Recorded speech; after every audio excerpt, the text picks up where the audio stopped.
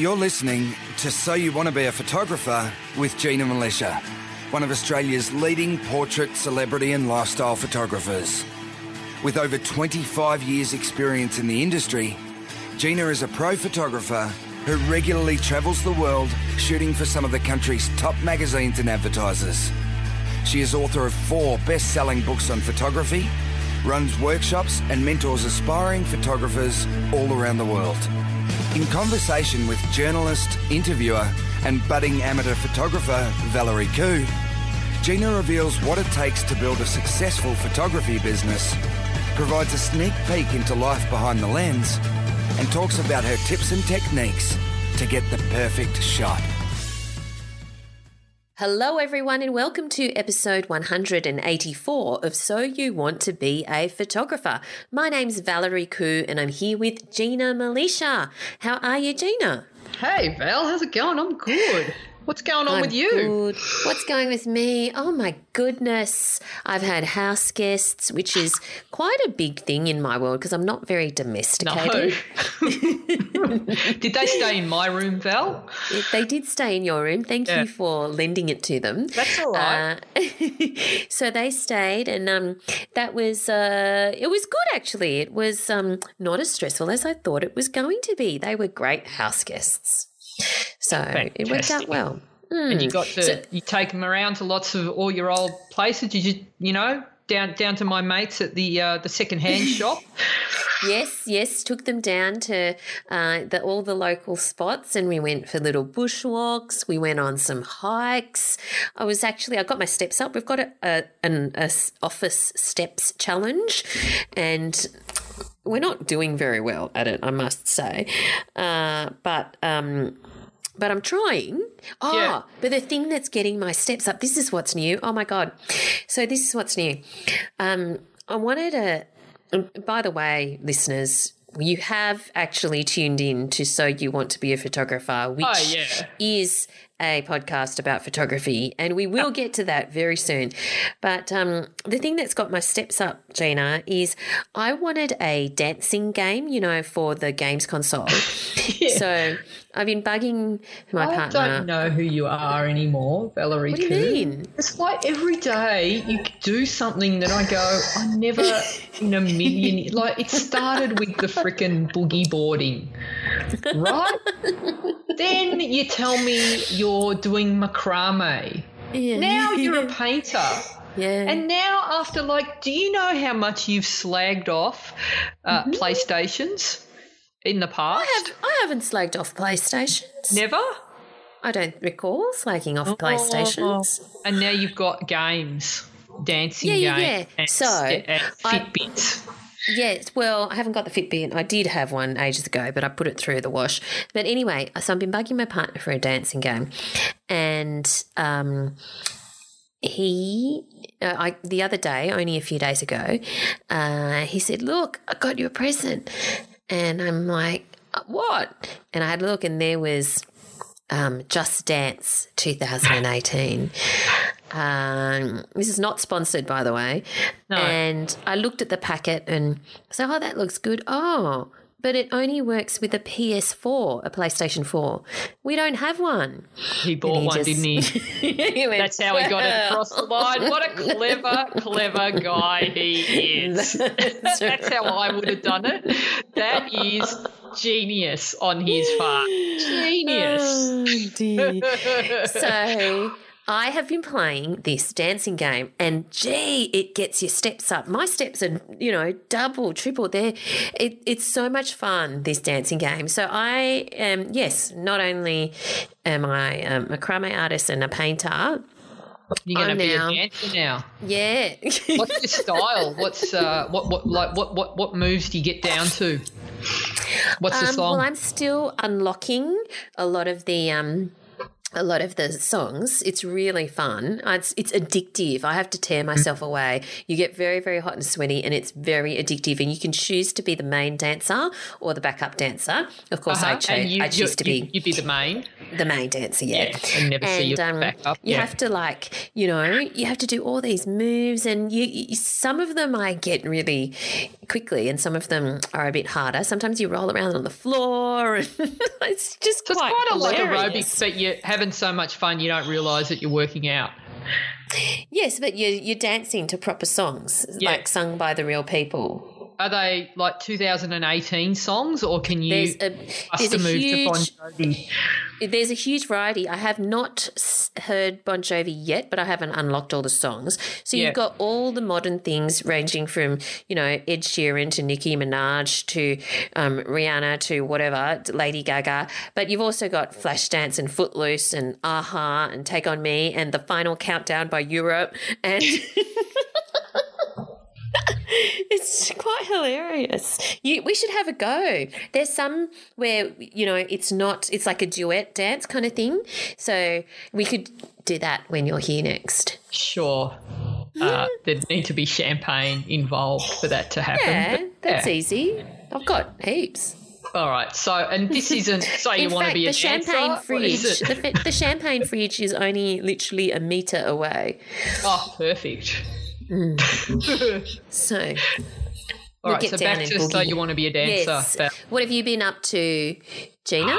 What have I been up to? So, all right, well, I was out there. I went to 2 40ths and a 25th this weekend. Oh. Yeah. Wow. Yeah. And you were very social. I was. That's about it for me now. I have to now hide for a few days. Yeah. So that's highly unusual for you to go to so many parties. Oh, it's just like it so happened that they were all on the same weekend. Right. So I had to do them all. And I, could not go, and I went, and I was glad I went, but, let's not do that again for a few weeks, I think. Okay. Well, we want to give a big shout out to Steve-O, or Stevie-O, who has kindly left us a 5-star review on iTunes with the title, Where Were You 10 Years Ago? Okay. I busted out moves on the dance floor if you were Valerie Khoo. No, this is obviously a more recent thing for me, Gina. So Steve has said, I have learnt more about portrait photography in the last 3 months of listening and using my DSLR than I really ever did in the years I had my SLR. Thank you. Love listening to the podcast. I am taking photos at least 50% of the week these days. Look forward to each podcast. Thanks again. That is so cool. Thank you so much, Stevie-O. We really appreciate it. Or Steve-O. And with the name Steve-O, Stevie-O, that's from the Australian iTunes. Of course. Must be. Steve-O, Dave-O, Jono, Nico, Jono. Bezzo, Gazza. Yeah. Thanks, Steve-O. All right. If you do have 30 seconds to leave us a review or rating on iTunes, we'd really be grateful because it certainly helps us in the rankings. And a big shout out also to all of our awesome gold members who are members of Gina's community. If you want to find out more, there's so many fantastic things that the gold members get access to, and you just need to go to ginamilitia.com and click on join the community to find out all of the things that you get. What do they get, Gina? All right. Well, I've just finished 3 more tutorials. So one was where we went on location and I show you how to find the good light and how to make some makeshift backgrounds. So great backgrounds no matter where you are. And I've also done a couple of tutorials about using Photoshop correctly, and I'm about to record the CC. So there's CCs where I create what does CC stand for, Val? Constructive constructively. I call it creatively critiquing. No, it's constructive critique. Not constructively, constructive critiques. So the members get to upload their photos, Val, and then I will, and this is all shared on screen, they get to see me constructively critiquing the images, and I might be talking about placement of lights, or it might be a matter of posing and how to take images to the next level, or it might be about style, or it might be an issue that they have with how they're editing their images. And so I can then edit the images and show them the techniques that, and it works as a really fantastic learning curve for all those photographers. It's such a valuable thing. And so everyone watches their own critiques, but they actually sit through and have told me that they're watching everybody's critiques because that's what they're learning the most from. And then there's we just recorded the mastermind for the month, and Valerie Khoo did a special mastermind on business, which was fantastic, Valerie. I forgot to talk to you about that. That was awesome. I sat in on that too, and so many, you could just see all the aha moments going off there. So Valerie pops in every now and then and gives some really valuable and fantastic business advice. And then we're doing tutorials, and there's lots going on, and it's like I've got photographers who are pros. They're already out there working. There's emerging photographers that are just starting to get their business off the ground, but I've also got hobbyist photographers in there as well that they just want to be better at photography. So they're in the group as well. And what I really love, Val, is the fact that in the private Facebook group that we have, everyone is so supportive of each other, and you can see the beautiful friendships starting to form. And it's just like photography can be a really lonely profession if it's just on your own. So sometimes it's just great to have someone, when you say, oh my God, this happened, to have someone say, oh yeah, when that happened to me, blah, blah, blah, blah, and just to get that support from all over the world. So I'm loving it, Val. It's great to be a part of. Such an awesome community. So check it out. Go to GinaMilicia.com and click on Join the Community. Now, this week we have a special guest, don't we, Gina? Rowena Meadows. Tell us about Rowena. So Rowena Meadows, or Row Meadows, she's a documentary style photographer, and I stumbled across her website randomly. And I know I don't think there are really accidents in life. I think I was always supposed to find her work. But the thing, when I saw her work, this thought kept going through my mind, and it's like I was listening to one of Tim Ferriss's podcasts, and it was one of the guests, and I wish I could remember who said it, but he came out with this quote, and he said, "The good shit sticks." And what he meant by that is when you hear or see something that really resonates with you, you will remember it. And so I thought that is true with photography as well. There's so much stuff out there online.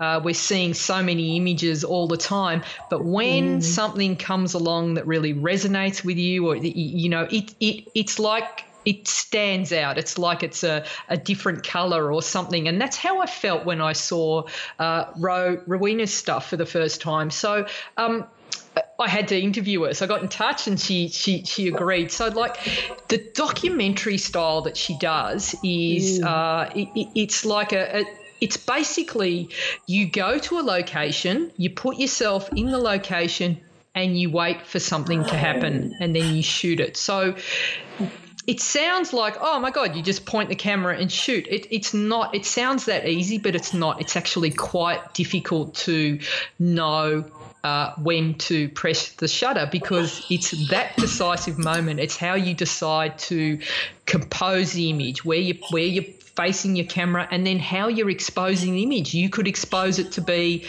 just exposing for the highlights. You could expose for the shadows. This can completely change the look of the shot. And that decisive moment can also change the mood of the shot. So the documentary photographers that can capture the tension or anger in a scene, and there's other documentary photographers, but just how they they pick the moment that they'll find the comedy in a moment. So there are so many differences in style, and I think it's fascinating, and I'm so intrigued about the whole idea of finding the beauty in the very ordinary, and she does that so well, and I hope you guys enjoy it. And she specialises in families, isn't that right? Yeah, so family documentary style. So she will Which is unusual.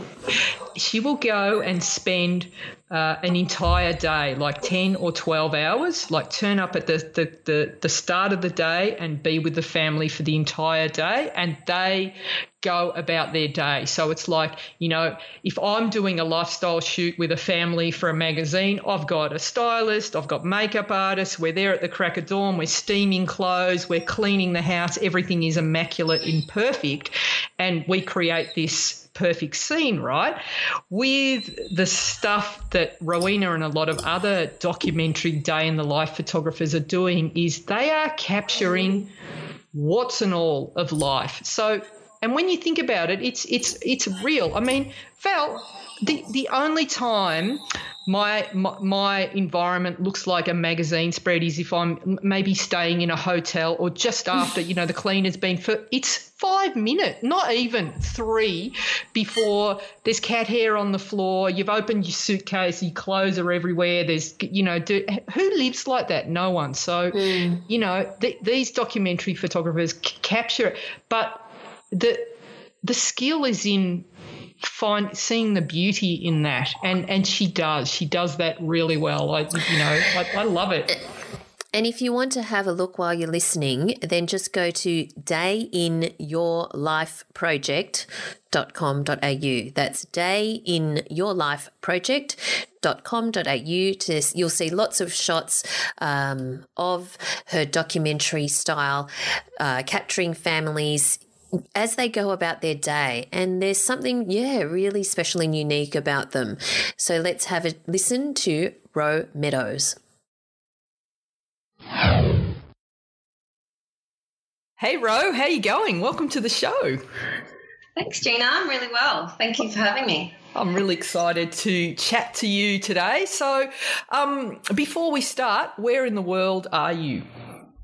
Today I'm in Brisbane in Queensland staying at my parents' house, just trying to stay sane on the school holidays with a little bit of parental support. Fantastic. How old are the kids?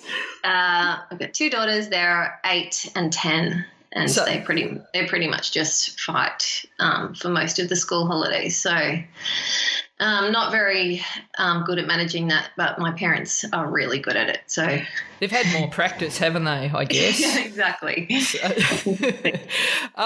So can you tell us in your own words what it is you do with your style of photography? Because as I said when I first reached out to you, I stumbled across your website by accident, like it was some sort of random happy coincidence. And the thing is, there's a saying that I heard recently, and I think I was telling you this in the pre-call, the good shit sticks, or the good pics also stick. No, just leave it as shit, I think. But when I saw your images, I was just struck by the beauty in the chaos, and that's what I loved. So in your own words, what is it that you do?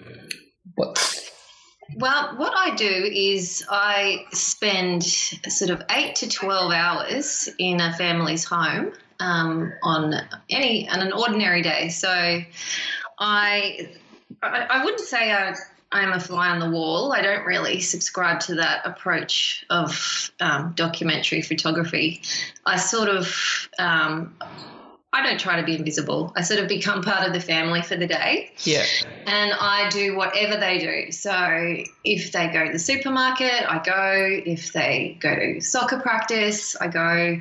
And I try and encourage my families to stick to the most ordinary version of that day. So because I'm looking for really authentic behaviour, if they're doing their usual activities, that's when you can access that behaviour. It's not really put on our best clothes and go and have some kind of glamorous picnic at the beach or anything like that. It has to be normal and ordinary. So I just exist with them in their world for the day, and then I shoot everything. So I shoot, tantrums are my favourite thing to shoot. I love that.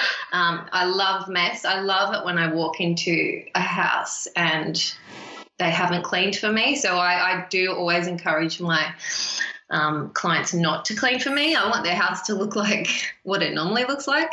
Right.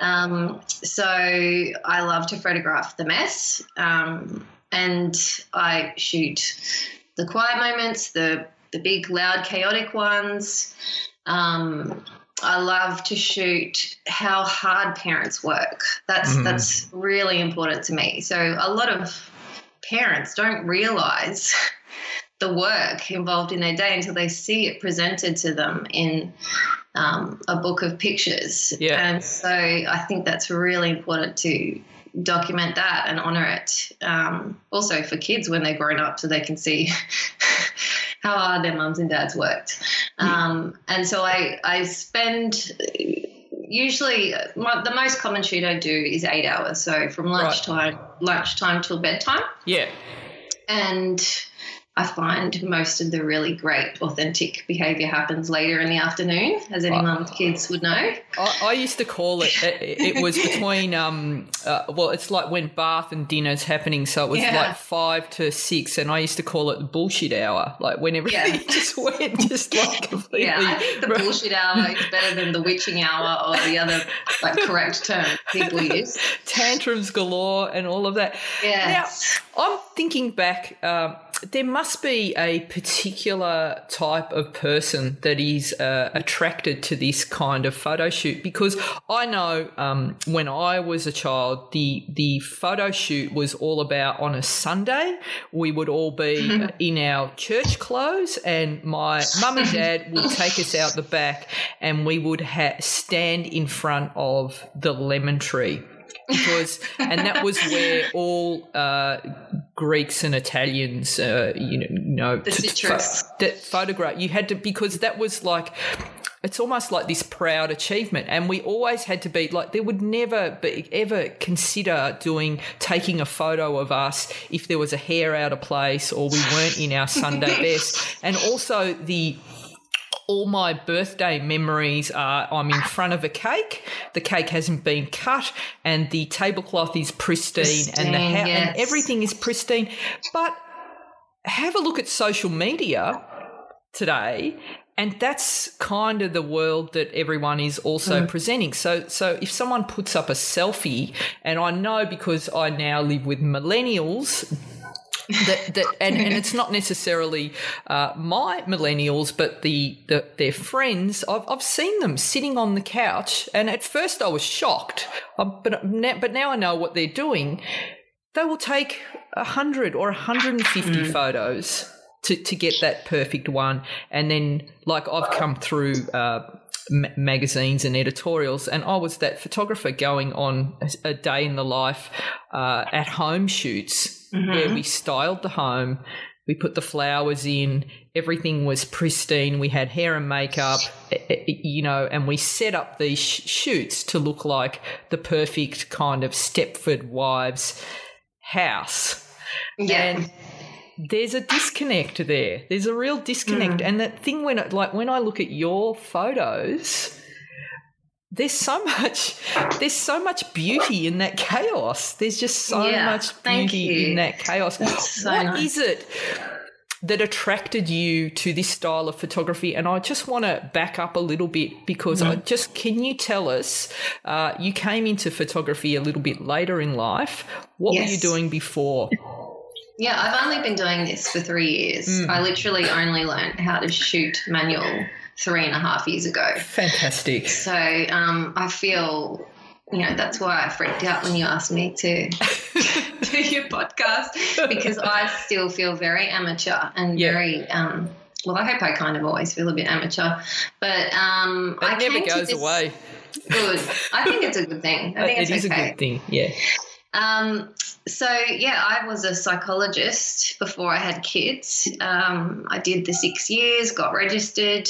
I worked for a little while in a university counselling clinic. And then when I had my first child, it sort of changed for me, and having kids really drained me so much that I felt in that period I just couldn't work as a psychologist. I just felt like I had nothing to give, nothing left to give as a result of becoming a mum. But I still felt so passionately interested in psychology, and still to this day I read psych articles nearly every day. Yeah. I'm still the fascination with human behaviour has not waned at all. But while I had little kids at home, I started dabbling a little bit with the camera, and also, funnily enough, I have another business, a cake business. I was just trying to stay out of a real job, basically. Right. And then I saw there was a photo course I saw on Creative Live by Kirsten Lewis, and I took that, and that's all about documentary family photography and basically celebrating real life being enough. Yep. And that just blew my mind, and I really felt like that was my psychology training and my interest in photography kind of colliding, because and I sort of thought, oh, maybe my study isn't a waste. Maybe that is what is going to, make me good at this. So I just started shooting families for free.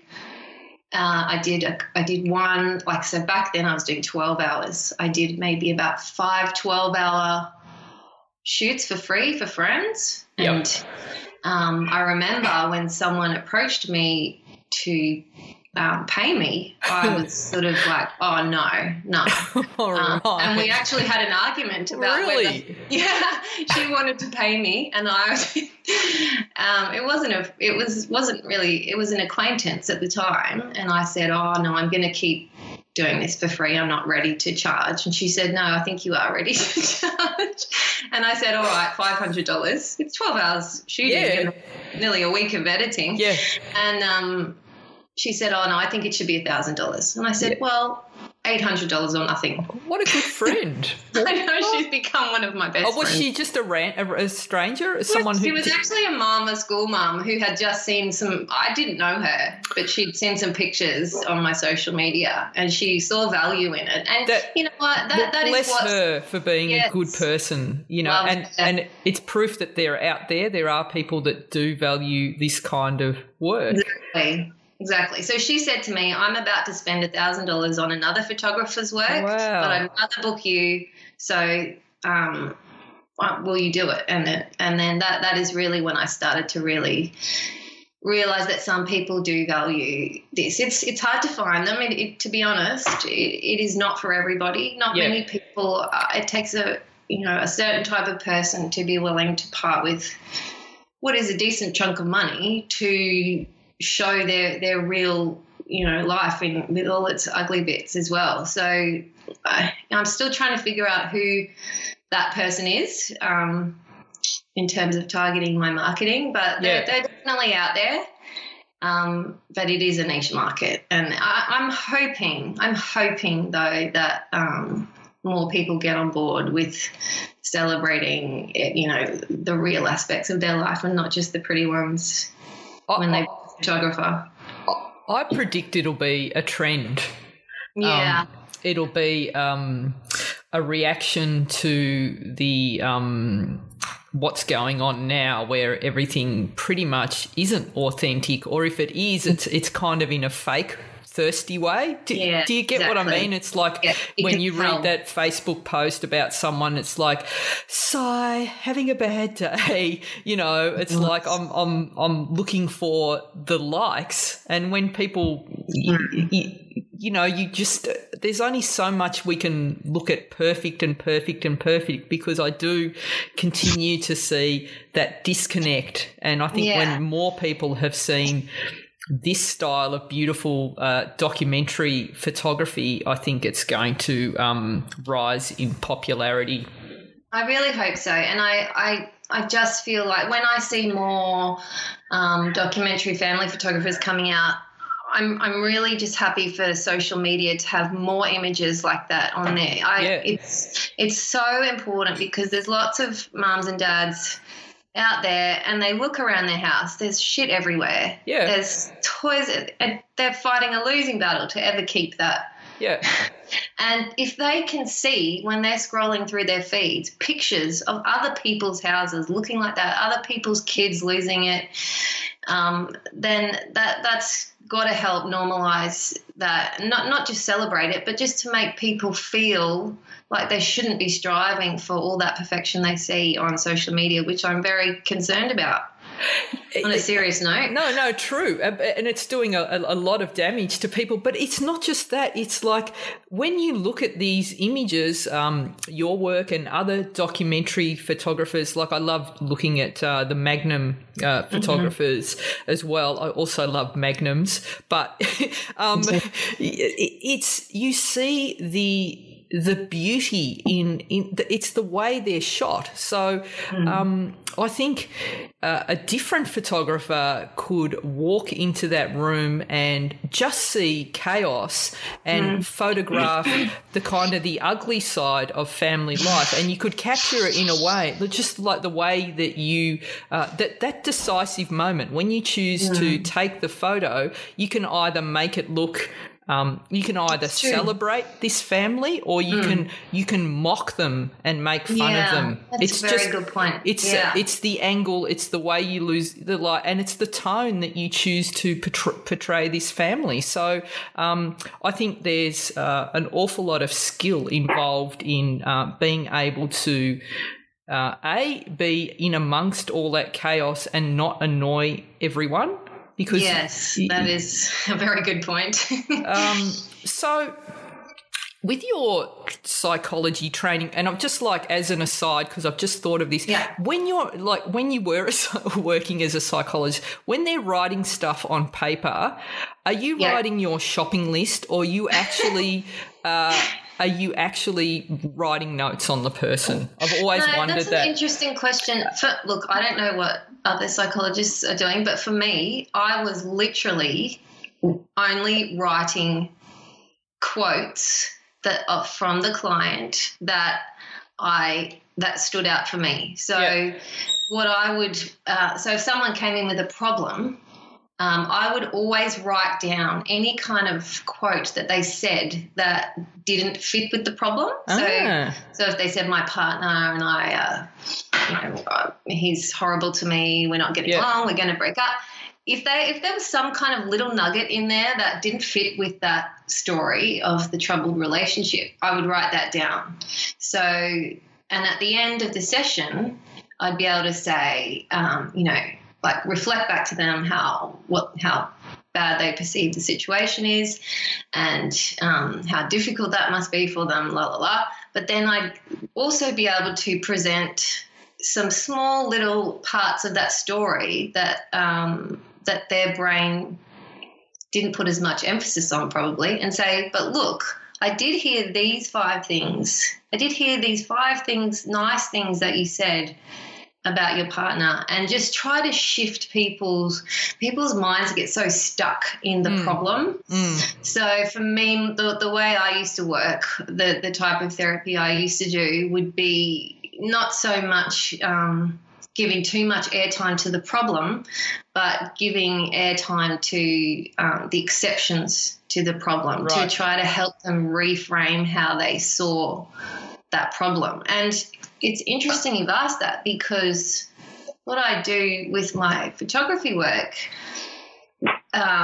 is also a little bit about reframing how people see their lives. So you know, a lot of people, it's not until they see the photos back that it's such a shift for them, and they'll actually realize, oh my goodness, my ordinary house and, you know, my difficult child and all those parts of my day, I can actually see them reframed. Yes. It's like holding up a mirror to them and showing them, hey, this is enough. It's beautiful and it's not perfect, but I love it. It's my life. So in some ways, I can't believe you just made me see the parallel there, Gina.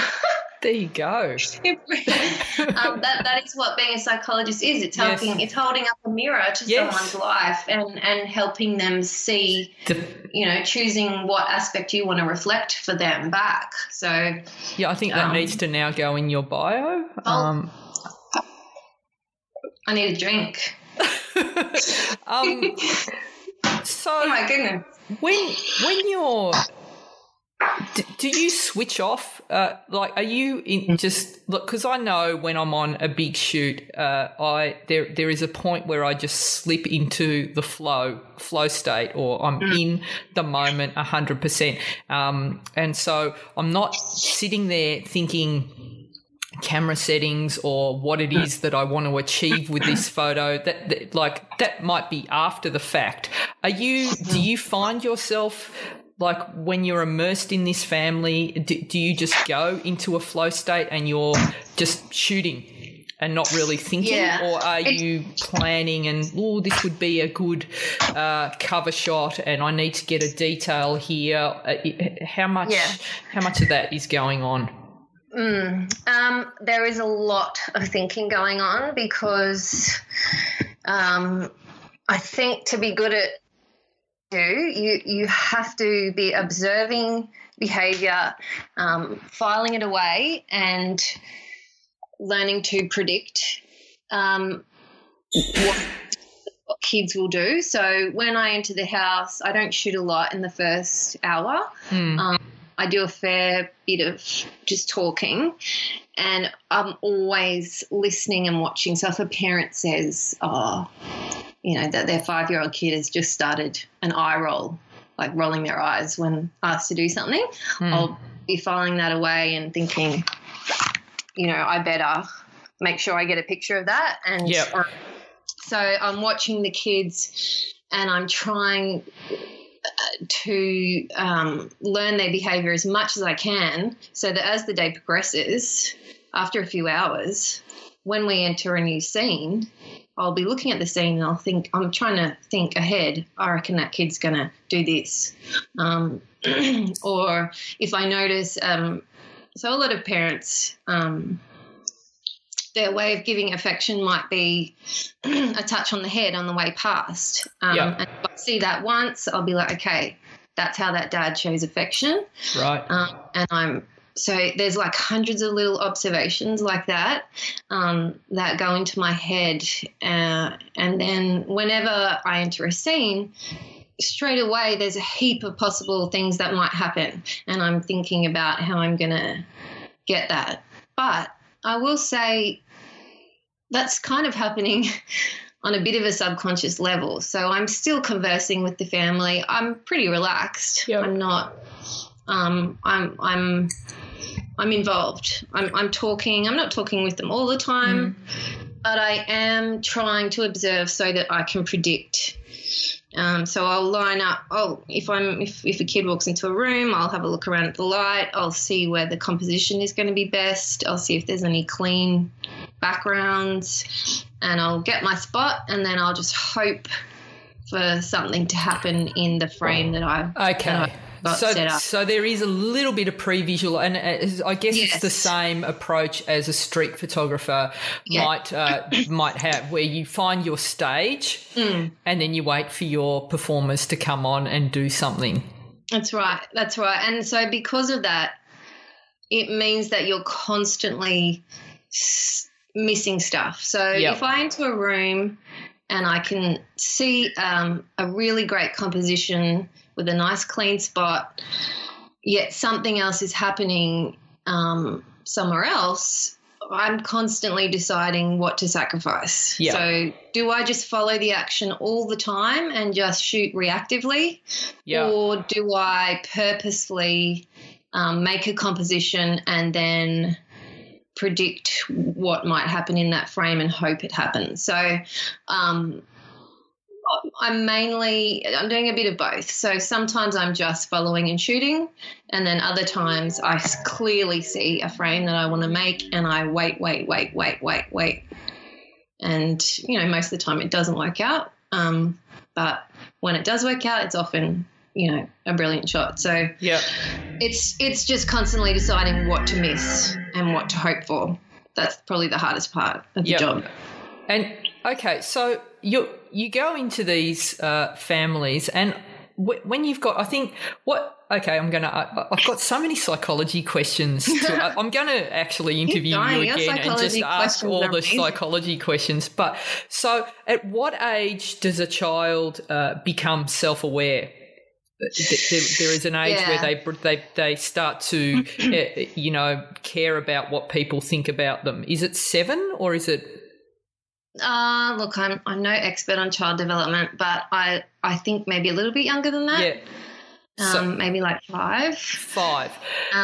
Yeah. So 5 and under, you've got this absolute pure little soul that just will, if they feel like dancing in their undies and expressing their joy that way, they will. If they want to draw, they do. They don't care about, like, they just draw what they feel like. And so it's the closest, in my opinion, to perfection as a human as you can get. And then after 5, all the ideas of what we should be, how we should look, and how we should behave start to affect people. And then you get the adults who maybe will never let down their guard or never let you in or never show their true selves. So when you've got little ones, 5 and under, behaving as, in that pure form, and then you've got perhaps the mother who's commissioned you, and the father who's only on board because if he doesn't do it, the mother's not going to speak to him for the next 6 months. Is that kind of how it works? I mean, sometimes you might get the like dads one. Are hard.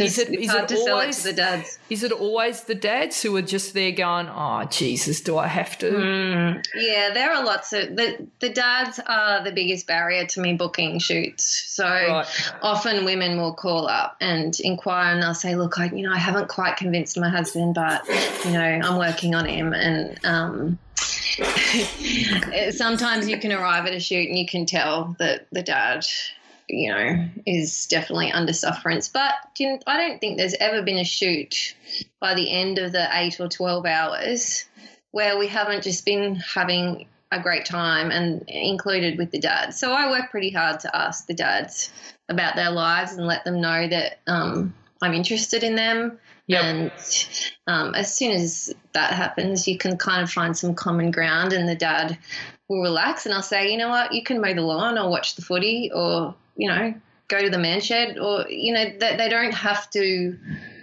in some ways it's easier to sell compared to a posed lifestyle shoot because they can still do all their, I love it when dads mow the lawn, and I've got some great shots of dads watching footy with kids climbing on them. And is there anything that you will not shoot? Like, you see a lot of guys that when they're on the couch watching the footy, their hands are down their pants for some reason because that's a comfortable pose for them. I love that. If I saw a dad with hands down the pants, I would think, great, I'm getting that. Yeah. You would get up high. I'd probably pull a chair and stand on it and shoot down at it. It would be a good aerial to do. Yeah. So when you arrive, is there a time, like, because I know, say if I'm shooting a headshot of someone, all right, I can feel like somewhere around frame 15, you just feel the person relax. And you're both in the flow together, and then you can kind of, they've gotten rid of photo face disappears, and Yes. I start to see the real person. When you arrive at a place, obviously the kids are going to be a little bit, strange person in the house. They might be kind of performing for you or playing up. Yes. At what point does everyone settle down, and do you find that like the adults will obviously take a little bit longer, but is there a moment where you go, all right, I've now become invisible? Yeah, I think that takes, it's different everywhere, but and there are some places some families I've shot where that happens very, very quickly, and then others where it takes half the time, which is why I won't shoot less than 8 hours. But I think around the 2-hour mark is maybe average. There are some kids who are real performers, and every time they see me pointing the camera at them, they drop what they're doing and do a pose and a big smile. But so my way around that is I just put my camera down if they do that, and I think that if that happens quite a few times, they learn, she's not shooting me when I do that. So they stop doing it. But there's there psychology traiing there too, right? Yeah, is that, yes? they reinforce it. Yeah. Yes. But It's like training dogs. That is, yes, a little bit. But there are some kids who are such performers that, there's been one little girl who did not reduce her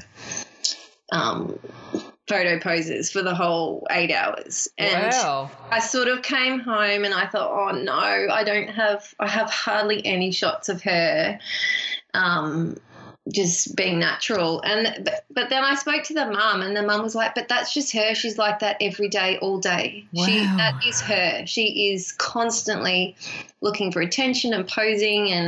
And so I came to realize that, that's probably not such a bad representation of her. Right. Anyway, so, that's only happened once though. Most kids learn very quickly that I'm not looking for that and that I won't shoot it. So, yeah, I have had, there are some kids who are really shy and don't want to be shot, so I'm just pretty sensitive about that, and I let them be for an hour or two. And everyone comes around in the end. It's people, my most common question when people call is, can I do a shorter shoot? Can I, we want you to come, but, we don't want a stranger in our house for the whole day. Yeah. And I really, really struggle with that because I know I could book more work that way, a lot more work. I know that it'd be a lot easier to attract clients, but I also know my work wouldn't look the same. Yeah.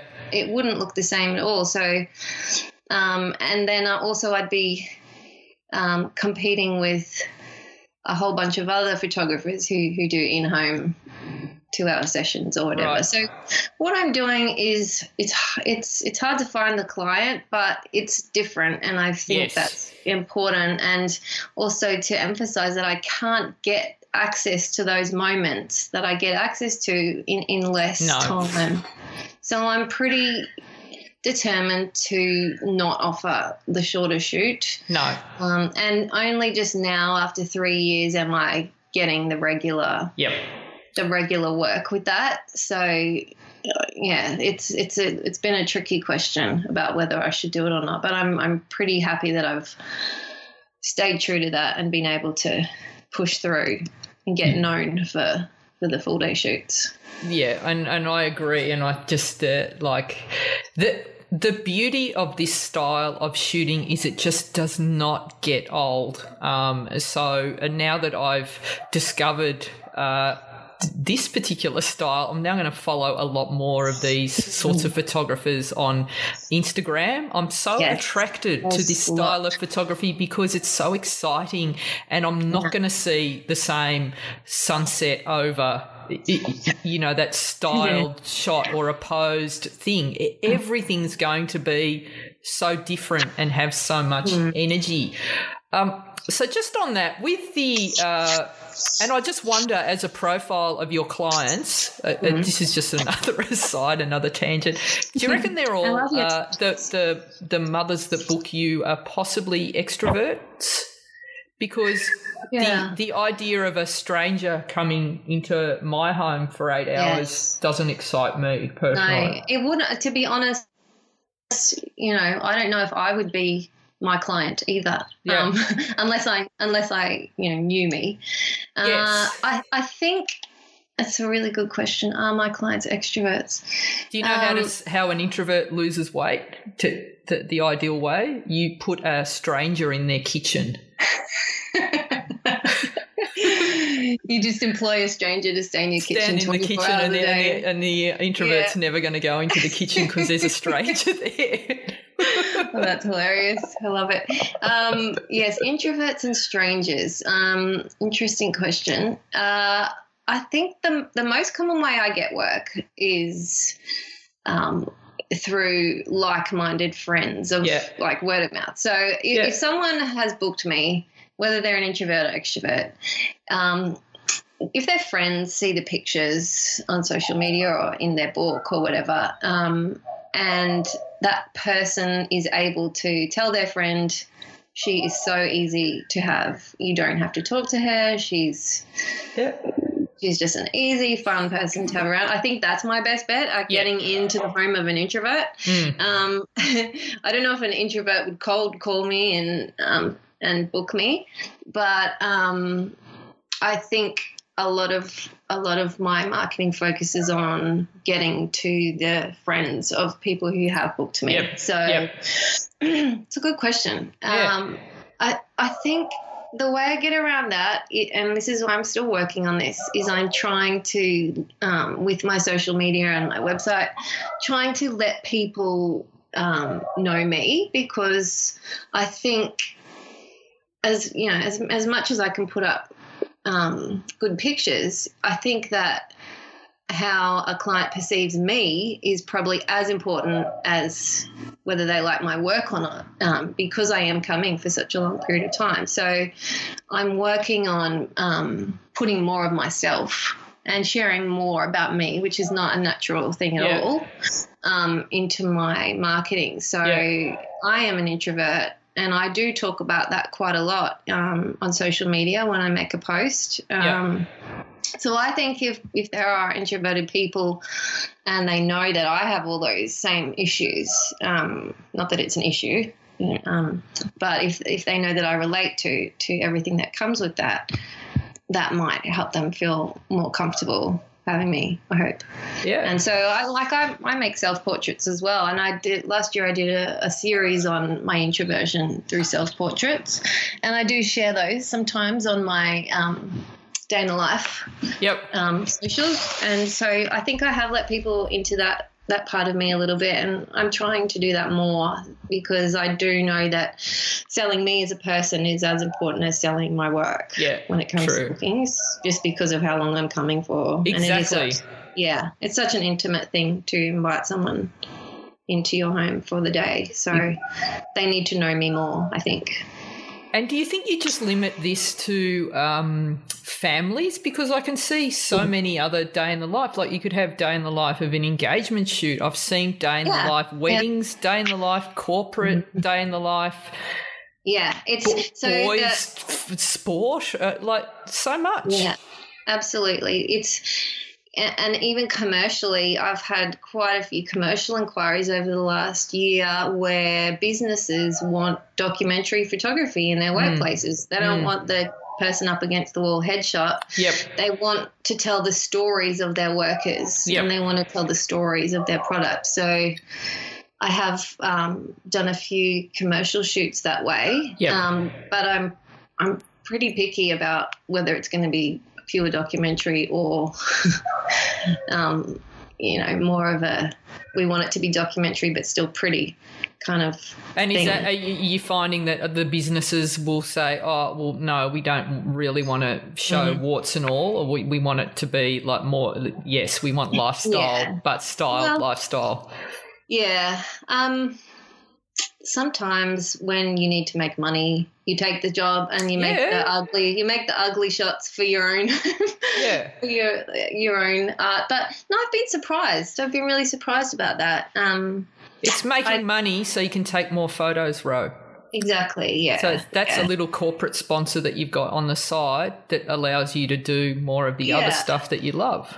Yeah, and it also gets me into a different environment, which can't be bad for my creativity as well. So, and then like weddings, I did do our wedding last year under Science. I did a wedding. I said, I just nearly died from the stress of it. But it was a small wedding, and the client was really, really sympathetic to the documentary approach and really valued it. So I did it. Yeah. And I loved it. I loved it. Well, there's a new avenue. Did you do any posed photos? We just did 10 minutes. We just did the family ones. But and, you know, even when I do a day in the life, I sometimes offer a 10-minute or 5-minute posed photo, family photo. But I never show those on my accounts, because I think when you're promoting yourself as a documentary photographer, it doesn't mean you can't do the other stuff. Yeah. But I think it needs to be crystal clear when someone stumbles across your Instagram that, you know, what you do. So definitely. I never show those pictures, but I do make them. I'm not great at them, but and all the other stuff that you would probably do, like if you know, corporate headshots and all of that, but it's not what you want to be known for, and it's not necessarily the type of client you want to attract. That's right. I think it's really important to protect what you want to be known for that way. If you've made a brilliant portrait, even if you've made this really great post portrait, don't show it. If you don't want to be known for it, just keep it off. I think that's a good idea. Just in the I just want to touch on the shooting style and how you do some of that stuff for anyone who might be interested in having a crack at this sort of photography. Mm-hmm. Is there a particular favorite lens that you have, and what about shooting? Are you shooting like rapid fire, high ISO, fast shutter speed? Because I see there's lots of like kids midair and obviously the action must, like, you've got to be ready really, because it's happening all the time. So what are they go-to settings for you? Shooting kids inside, you just have to get over the grain and shoot high ISO. If I'm inside and there's kids and they're moving, there's a good chance I'm going to be 6,400. Yep. And, you know, you just have to accept that your shots are going to be grainy, and that's okay. I only use a 35 mil. Yep. Which one have you got? The Sigma Art. It's lens. a good. So you're finding that fast enough with the focus for what you do? Yeah, I am. Yeah. I don't use anything else. Yeah. So you've probably just gotten a real feel for, if you're using that and doing thousands of frames, you would have a feel for just like almost knowing when your shot's sharp. True. Yes. I have. Look, I probably take a couple of thousand shots in 8 hours. That's a session. Yep. Yeah, and I only give about 60 or 70.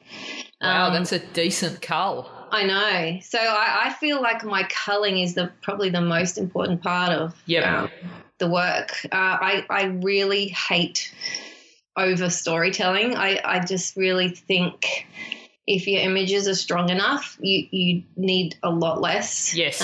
If you need like 5 frames to tell the story of one kind of scene, then, you know, maybe you need to rethink it. So, you know, when I'm in a scene, I'm really looking for just the one shot that's going to tell everything I want it to tell. Yeah. I don't like when I'm looking through galleries, family photography galleries, I get so bored when I see 5 shots of a kid playing with Play-Doh. Like I just want to see, I really just want to see that one really great moment of that. So what happens is it's probably not true. I give the clients about maybe 80 pictures, and then I make a book. And with the 80 pictures? No, so I let them favorite. I let them tell me what their favorites are, and I use that as a guide to make a book, which usually has about 50 or 60 pictures. And who do you use for that? What's your supplier for books? Oh, always Memento Pro. Memento, right. Memento Pro. Yeah, they're brilliant. Those books are brilliant quality. I love them. So, yeah, I think culling, I think too much storytelling really weakens the great shots. If you've got a great shot, if you've got this one epic shot and then you've got 4 shots around it that are kind of close, it really devalues that one great shot. Yeah. So I'm very picky about what I show. It dilutes it, doesn't it? If you've got totally. That's the word I was looking for. Yeah. It dilutes the strength of that picture. It just sort of really bugs me. I see a great picture, and then if I see something around it that's similar, it really just takes all the power out of it, and it just seems pointless. How quick is the cull? Are you is it when you're going through, is it a gut thing? Like, are you going on emotion? Yeah. Are you going on I just want the eyes sharp, or I want the composition, or is it just like that quick, like yes, no, yes, no? Is that how you do it? It's pretty ruthless. Yes. It's pretty ruthless. I get it down, the first cull is probably to about 200. Yeah. And then one thing I've learned is, sometimes you had a great idea for a picture, and like just the recent shoot I did, I had this great idea for a picture. It was epic. It was just, I saw it and I was like, oh my God, I'm going to make this happen. And I waited and I in the moment I felt that I got it. I was so happy. And I got home and I was looking through and it just didn't work. And it is, it's really hard to it almost worked. It very almost worked, but I can't give it to them because it just didn't work. And I think there's something really important in doing this work about being able to let go of pictures just because they were great ideas. Yeah. Just because it was a great idea doesn't mean you should put your name to it and put it on your website. So I think the biggest skill with this work is being able to let go of almost great pictures, even if they were great ideas. So I'm happy. So I'm really happy about that. I'm happy that I had the great idea. I failed the execution. Yeah. It failed. But overall, I'm very, very happy that I had the idea. And that's more important to me than nailing the execution. Yeah, and it wasn't meant to be. Yeah, what I am worried about is if I come home from a shoot and I have lots of great, okay pictures, but if I didn't have any novel ideas or any creative ideas, that's what I'm worried about. Like I want to be able to continue to see things differently. Even if I fail to execute them, I'm still happy.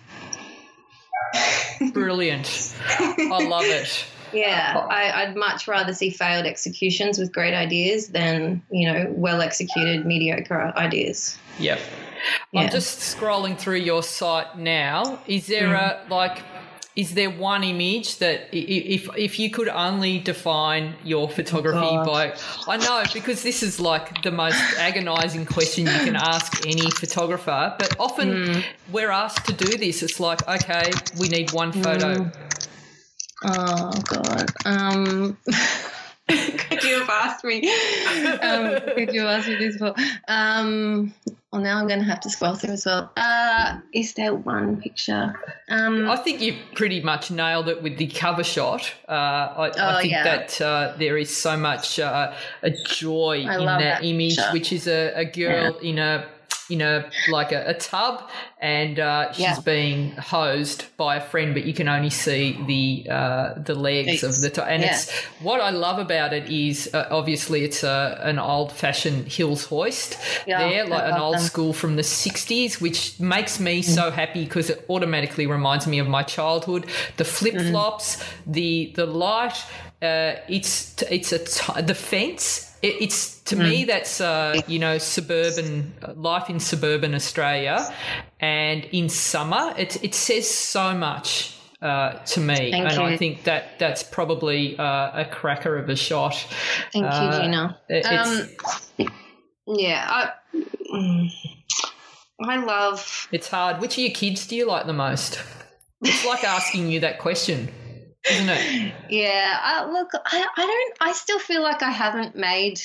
You haven't decided which kid you like the most? No, I feel like I haven't made one great perfect picture. Yeah, well, no, you never will, I think. There are lots, and the thing with documentary is they are a collection. You know, it's very hard to go, which one will you put on your wall, like, because they belong together. There's this one picture that I had been hoping to make for years that I made last year. It's in a bedroom. I think it's on that page where you are. But it's I just want to interrupt for a sec. I love the way that you say you made the picture. And I haven't actually heard many photographers speak like that about the photo, but you did make the photo. Yeah, I think that comes from. It's beautiful. Think that comes from my idol, Kirsten Lewis. I have to ascribe that to her because she talks like that, and ever since I started learning from her, it's just I talk like that too. It is. You're making a picture. And the notion behind, like, a lot of us say, oh, check out this photo. I just took this photo. It implies that you stole something that wasn't yours in the first place, which might be, but it's like when you say you made it, you own that image. It was the moment that you chose to press the shutter, the aperture that you chose, the ISO that you chose, and the shutter speed and the way that you process it and manipulate the light means you made that photo. Yeah, and it's not just all those technical things. It's actually like what you saw is a summary of everything that's come before in your life, and all of so true. You know, all of your experiences led up to you seeing life that particular way. Yes. So, as well as all those technical choices that you made. So, there's a picture I've been chasing for a few years that I have on there. It's looking into two rooms. Yes. And in the one room, so some little girls are, in their bed reading the book, and in the other room, some girls doing some crazy aerial gymnastics on the bed. Yes. And I don't know why. I've always wanted to make a 2-room thing like that, but I knew that it was only going to be a picture if there were contrasting behaviours happening in each of the different rooms. Yep. So I basically saw that situation. I crouched in that hallway for about half an hour. Wow. Foregoing everything else. Yeah. Waiting, and that girl had been doing aerial gymnastics all day, and she was sitting in that room just lying on the bed, and I thought, you know what, there's a good chance she is going to do something crazy off this bed. And it happened. But I've been waiting for that for 3 years, so I'm pretty happy with that one. But see, my commercial background would say, oh, you set that up, that shot, no. But you waited for it. Brilliant. Yeah, and I've been waiting for years. And is there a no-no of document? Obviously, you just don't set up a shot. Otherwise, it's like it devalues. Never. Yeah. It's a slippery slope, and I think there are a lot of photographers who say they are documentary photographers who, here and there go, oh, can you just do that again? Or, oh, it'd be cute if you hugged mum, Like on reality shows. Yeah, that's Because right. the first season, it was real. Everything was real. Now it's like, can we just, there wasn't, can you throw that drink in her face and lift the table up again? Still, exactly, and still calling it the same thing when it no longer is. I'm really fiercely protective about protecting the name of a documentary photographer, because it would be very easy to get, a little bit involved in directing here and there. But I feel like I just don't know where that would end up for me if I started doing it. So it just means you have to work harder, and it means you have to get okay with missing stuff. You just have to get okay. You have to get okay with you missed it. And I'd rather come home from a shoot and feel good about not directing and missing shots than I would if I came home and I knew that I got some good shots because of, I made some little suggestions here or there. It just wouldn't feel the same to me. Well, it's the energy of the photo as well. There's something about having when it's set up, and then it's in stages too. I mean, you get the other end of the spectrum where it's posed within an inch of its life and everyone is stiff and uncomfortable, okay? So we go back to there. And then you can have lifestyle where it's created, and there is a whole market around that where you try and create something lovely and, but it feels like it just happened. And then you're at the other extreme where you're documenting an actual event and it's, I guess you're out there hoping for that moment to happen in front of you. I think you're right. There's definitely a really great place for all the different types, and lifestyle photography is very popular, and that is for lots of people. And there are some brilliant lifestyle photographers I'm friends with, and I love their stuff. I just feel like I don't know. It feels like real life, but a prettier version of real life. And for me, what I'm most excited about are the uglier aspects of family life, and bringing that to and bringing that out in public and showing it and saying, this is really hard shit, but look, it's beautiful. And I had a lady who has not been my client, but she follows me on Facebook, and she knows I love shooting tantrums and meltdowns, not for my own amusement, just because I think we were saying before, just because I love to see human expression in its purest form without any moderation. And I forgot what I was saying. You had a client who that's right. And so she sent me a message and said, my kid was losing it today at the playground, and instead of getting upset and really frustrated and angry, I actually stopped for a minute and thought about how would Ro shoot this and how would Ro make this a beautiful shot. And it just kind of helped her see a really trying moment in a different way just for a couple of seconds. And I thought, gosh, you haven't even been my client, and the way you've seen me photograph tantrums has helped shift your perception of your own kid's tantrum a little bit. So that is that's just as good as it gets for me. It is. It's such a pure moment. And I think the fine line between the tantrum and joy is like it's the same. You can look at someone having a tantrum or being ecstatic, and it's the exact same. It looks the same, There might be more mascara running down someone's cheeks, but it's beautiful. I adore your work. It's got so much energy. Congratulations on such an amazing body of work. Where can people find you, Ro? Where can they see your work and follow you on social media? Yes, I'm on Instagram and Facebook under Day in Your Life Project. My tag is Day in Your Life Project. I'm based in Melbourne, but I shoot everywhere in Australia or anywhere actually. I frequently shoot in Sydney and Brisbane quite a few times a year as well. So I would love to hear from anyone who is thinking about celebrating their real life. And I can assure you I'm not a difficult person to be around for 8 hours, especially if you give me a glass of wine. I do drink one glass of wine on shoots if I'm offered. Yeah, that's a good way to. Yeah, of course you would. Okay? Of course it is. There are no rules. Make your own. Whatever makes you happy. That's the rules.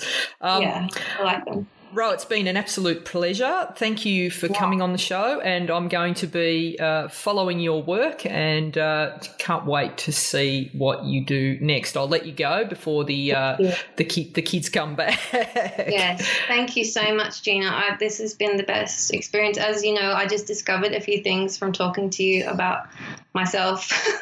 So I think I owe you. And thank you for giving us a voice. Absolute pleasure. Thanks, Ro. There we go, Rowena Meadows. Absolutely fascinating. And it's interesting how different photographers gravitate to different types of things and different styles, obviously.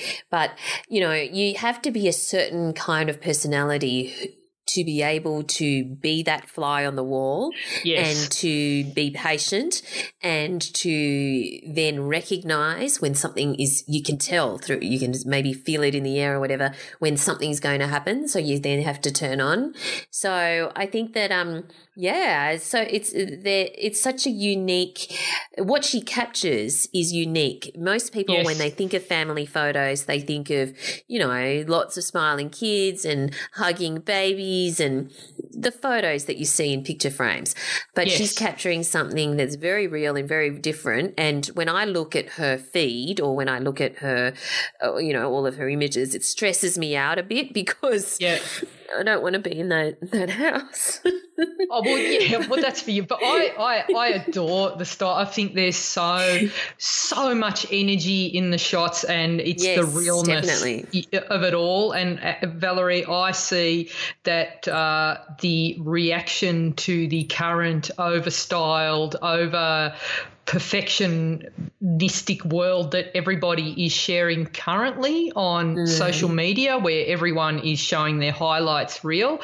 I think the reaction to that soon will be more of the reality style, sort of authentic kind of photo shoot. So we'll see. We're already seeing this style in weddings and more of this day in the life style of documenting children's photography. So I think we're just going to see more and more. We see it on the street as well.